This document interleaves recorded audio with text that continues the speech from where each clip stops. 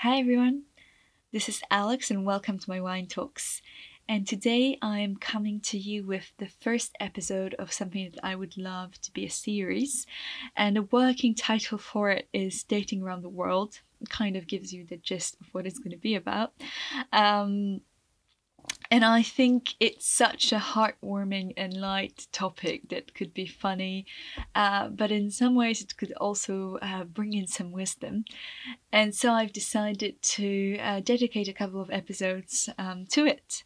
And where I'm coming from, number one, is that right now most of us at least, are at home. We're surrounded by a lot of negative news, and we're also surrounded by all those news about, 10 things to do when you're stuck at home, blah, blah, blah. Basically, all of those articles are exactly the same thing. So I thought I'd bring in something different, something fresh, something lightweight, that could lift up our moods and that could make us smile. And obviously, who isn't interested in the topic of dating? And the second reason is that I come from an international background, and so I've dated around the world. I've dated a lot of different nationalities, and I thought it could be so interesting to share my experience. And also, I have loads of friends who have done the same, and they also have their own stories and experiences, and I will be bringing them in the next episodes. Obviously, do not worry, everything will be kept anonymous, so if you do recognize yourself in one of the stories, don't worry, I won't give away any details. So I can't wait to get right into it. Today's episode is going to focus on my own personal stories from the worst dates ever around the world. Time for the alcohol interlude. And today I'm having a red wine that actually brings a lot of memories because it's a wine that I used to drink a lot during university. And it's a Shiraz from Australia. And excuse my pronunciation of the name, I'm not quite sure how to do it. Kudji Creek. It's that brand with the colourful frog on it. I don't know if that kind of gives anyone any information. But overall, if you're into kind of the more bold, heavy red wines, you're definitely going to like this one. It's very good value for money. And it's very smooth, which I love in a red wine. It's just the perfect kind of wine to sit in the evening in a blanket, maybe next to the fireplace, reading some poetry or listening to my podcast. It's a perfect wine for that, so give it a try if you want to. To kickstart this series, I'll bring you a couple of my own personal stories from my worst dates ever. I think it's, we've all been to some very, very bad dates, and sometimes we're too embarrassed to share those stories, but I'm not. I have no shame when it comes to that, so I'll be happily to share my mishaps as I do in most of these episodes. And from the next episode of this series onwards, I'll also be bringing some stories from my friends, so it's not just going to be talking about me, which is nice. So stay tuned for that.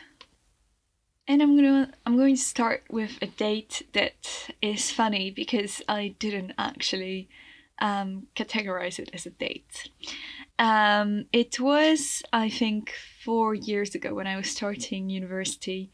And I had just moved to England, to Winchester, and one of my friends from a couple of years ago that I haven't really spoken to over those years had contacted me saying that he's seen that I'm now in England, I'm in Winchester, and he lives nearby, like an hour away by train.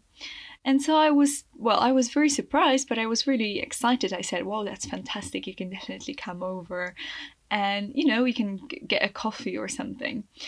And so we set a date. A date as in, a day, not a date, a romantic date. At least that's what I thought. And he came over, and I remember that as soon as I saw him get off the train, I saw that he was carrying a really big backpack, and I thought, oh, well, that's a bit bizarre for, 2 hours for getting coffee. But whatever, boys have their things. They can do whatever they want to do. So I didn't even comment on that. And we walked around a little bit. I kind of showed him around Winchester, but it's not a very big city. So, we walked around for maximum 2 hours, and we had some coffee or some drinks. I don't remember at this point. And it was starting to get a bit late. So I was kind of like telling him, right, so right now we're like half an hour from the train station. Do you want to start walking? And he was kind of looking at me weirdly, like, why are we going to the train station? Is there something like that you want to show me there? And then I got really confused. And then he started telling me how he can cook this and that for dinner, and what do I want, or is there a supermarket? And I was getting more and more confused, because in my head, he was going to come over for 2-3 hours tops, and we were going to do something, and then he was going to get back on the train. But at that moment, he opened his backpack, and inside he had a sleeping bag. At least he had a sleeping bag. And he had like a pillow, like a small pillow. And when I saw it, I remember I said, can you just give me a moment, please? And then I went outside of my room. And I called my mum, and I was like, Mum, I really don't know what to do. I thought he was just coming over, but I think he thinks he's gonna sleep here. At least he brought that sleeping bag, but let me tell you, at that time, I lived in student accommodation in student halls, and my room was the tiniest room in the entire Erasmus Park, it was called, in the whole, building. I swear, anybody that has gone into my room has said, whoa, even my room is bigger. So it was tiny. There was no space even for me, there wasn't space. And for a second person, impossible. And I'm also someone who's really uncomfortable, sleeping in a room with someone else, even if it's my close friend or someone I'm intimate with. So it was just, it was a nightmare. And obviously I couldn't really do anything because I didn't want to hurt his feelings. And also I didn't want to be mean. I thought, maybe he just thinks this is as a friend or whatever. And so I said, yeah, fine, you can sleep on the floor. And then we bought, we made dinner, and in the evening we were watching a series, and well, he tried to hug me, and kind of everything came through. I knew what the purpose was, and I sort of ran away to the other side of the room, which was a meter away. And I said, I'm really sorry, but I'm not really ready for anything like that now. And so we spent the night. It was probably the most awkward night in my life, because he had to stay there because it was too late to come back. And I was just laying in my bed, and he was right next to my bed on the floor. And in the morning, I just walked him to the train station, and that was it. And we have not spoken ever since. So, yeah. That was probably one of the worst dates in my life, I must say. So the next story is a bit more scary than funny, actually. And it happened when I was living in England, I think in my second year of university. And it was a guy that I have met through Tinder. There are a lot of Tinder-related stories in this episode, and I think in this series in general. And he was, if I remember correctly, he was half English, half South African, and he was doing his master's in law and also working as a chef in one of the fancy restaurants in Winchester. So, automatically I was attracted because I love food, and anyone that has to do anything with food, I'm very excited. And so we met for a couple of dates, and they were all really nice, actually. We had good chemistry. He was funny. He was smart. We had a good time. We went out for drinks, and I think after a couple of dates we kissed. And thankfully it didn't go any further than that. But a couple of weeks in, we were casually sort of dating. And one of my friends, at that time I had worked at one of the restaurants in Winchester, and one of my friends in that restaurant was talking about her boyfriend and so on, and then she asked me if I was dating anyone. And I told her, well, I'm not really dating anyone, but I'm seeing this guy that I had met from Tinder. It's going really nicely. And, she obviously got excited and she asked me to show her a picture. And so I show her a picture of this guy and she says, "Oh my God, is that X?" And I said, "Well, yeah, that's his name and surname." And she goes, "Does he go to this uni?" And I said, "Yeah, he told me about it." And then she told me that this guy had he's had a girlfriend for 3 or 4 years, and he was still with her. They were properly going out, they were meeting at uni and everything. So they were in a committed relationship. But at the same time, this guy had Tinder and, he was meeting girls like me. I don't know how many as well. And just kind of dating them too. And the girl had no idea, apparently. So that my friend said that maybe, she'll assess the situation and maybe some people should tell the girlfriend about it. I mean, I had no idea who she was. Frankly, I had no idea she existed. So it was such a shock. It was the first and last time that something like that happened to me, but it was crazy. And the thing is, I don't know, that guy was so smart, but at the same time, he was so stupid doing something like this in Winchester. It's not London where you'll eventually bump into people that you know on Tinder. So I don't know what he was thinking. Obviously, like at a certain point, that was going to come out. So very awkward and weird situation. And I remember that after the date, I just straight up sort of stopped answering his calls or messages. I blocked him on social media, etc. And I think he was very confused as well. But I didn't even have the kind of strength to talk to him about it. And I was really scared as well of kind of what would happen, and the last thing I'd want was to kind of end up in a situation where I'm the other girl, which is just, I had no idea what was happening. So there you go. That's a scary story from Tinder. Looking back at it now, I kind of wish I had confronted him about what I found out. But, at the time, I was so shocked and disgusted by this situation that the first thing that I wanted to do is just cut all contact and kind of get him out of my life. But, if this were to happen again, I would probably have acted differently. Moving on, I come here again with a date that was one of the most awkward moments of my life. And this was a Maltese guy that I had met through Tinder, surprise, surprise. And that was when I was in Malta on a holiday. And I remember it was a couple of days before some of my friends were arriving, so I didn't really do anything. I didn't really have anything to do. And so I was exploring Tinder in Malta. And it was a guy that I spoke to for a couple of days and then we decided to meet. So he came to pick me up and then we went to Valletta, which is the capital, to have some drinks. And very quickly I've realized that this guy was either very shy or very boring or very uninterested.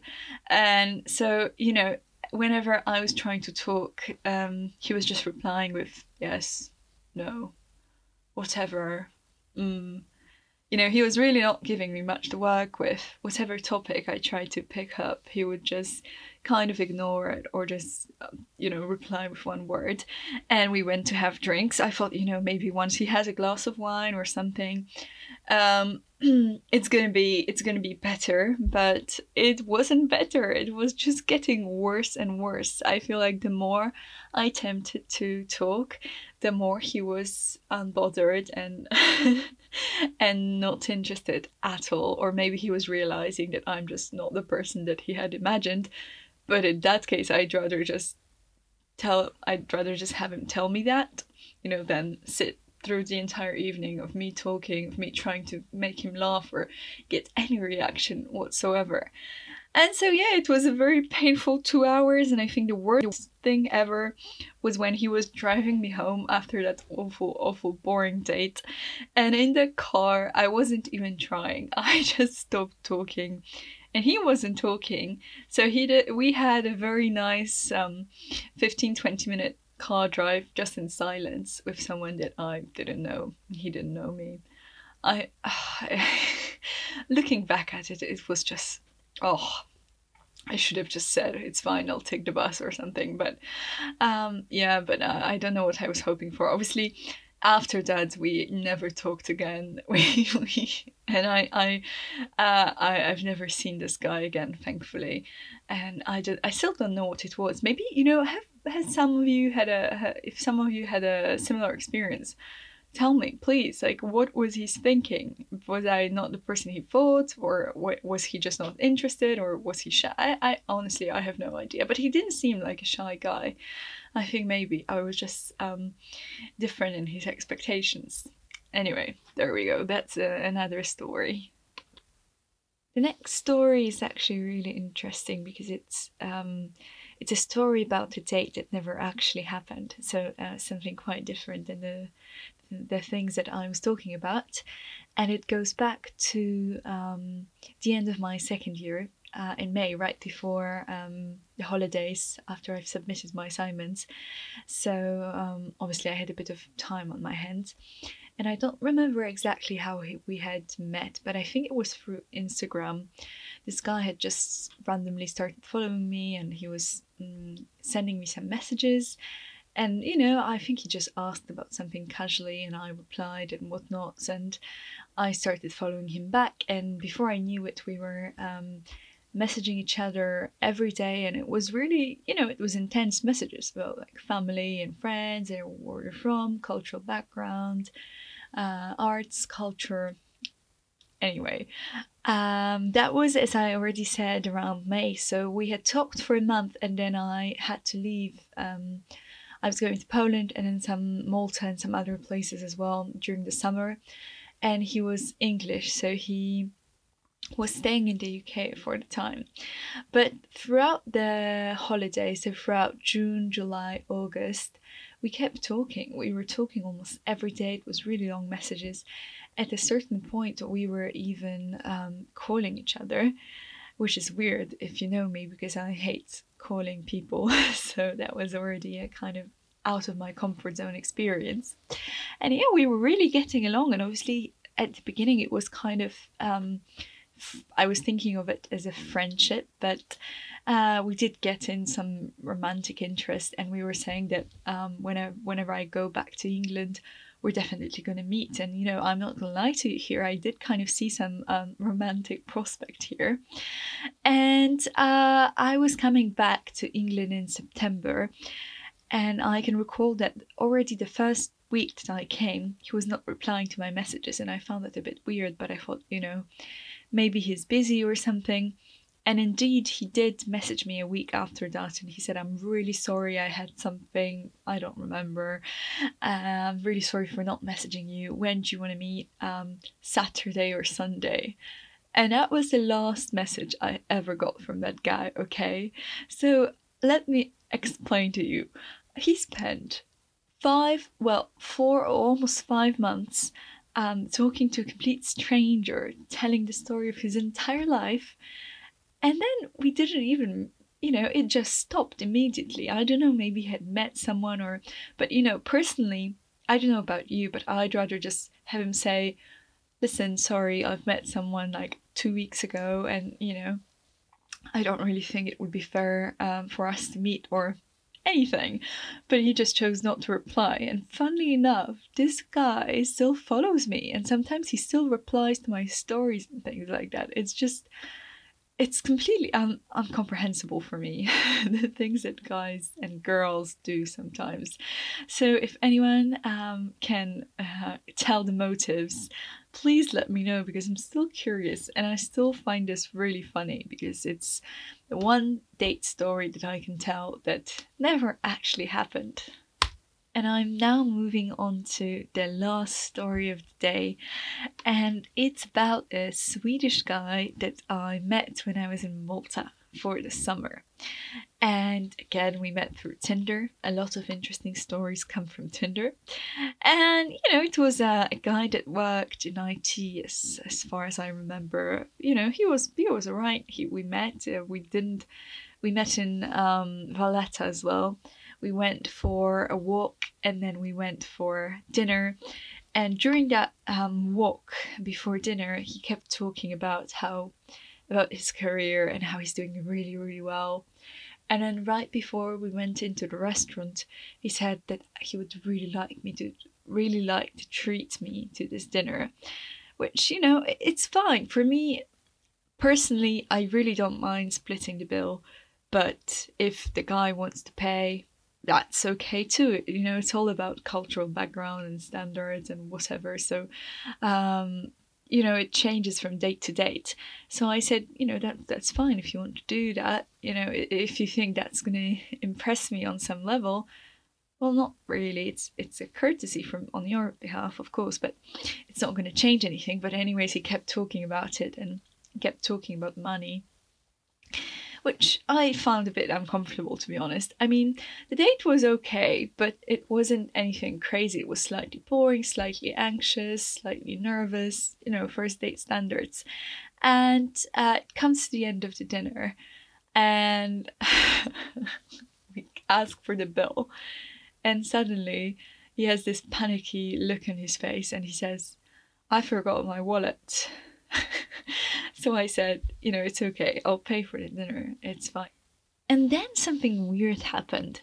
Suddenly he kind of lost all his cool and he started being really defensive and kind of aggressive towards me as well, saying, I can see on your face that you're not okay with the fact that I've paid for you, that you've paid for me. I'll send you back the money. Just write your account details. And the thing is, I didn't have anything on my mind at that time. I really didn't mind paying, sometimes it's me, sometimes it's someone else. And he kind of kept going on about it. I think it was just one of those guys that are really obsessed about money and he couldn't get it out of his head. And so when I saw that he's kind of getting all obsessed about it, I said, what, maybe we should just go home.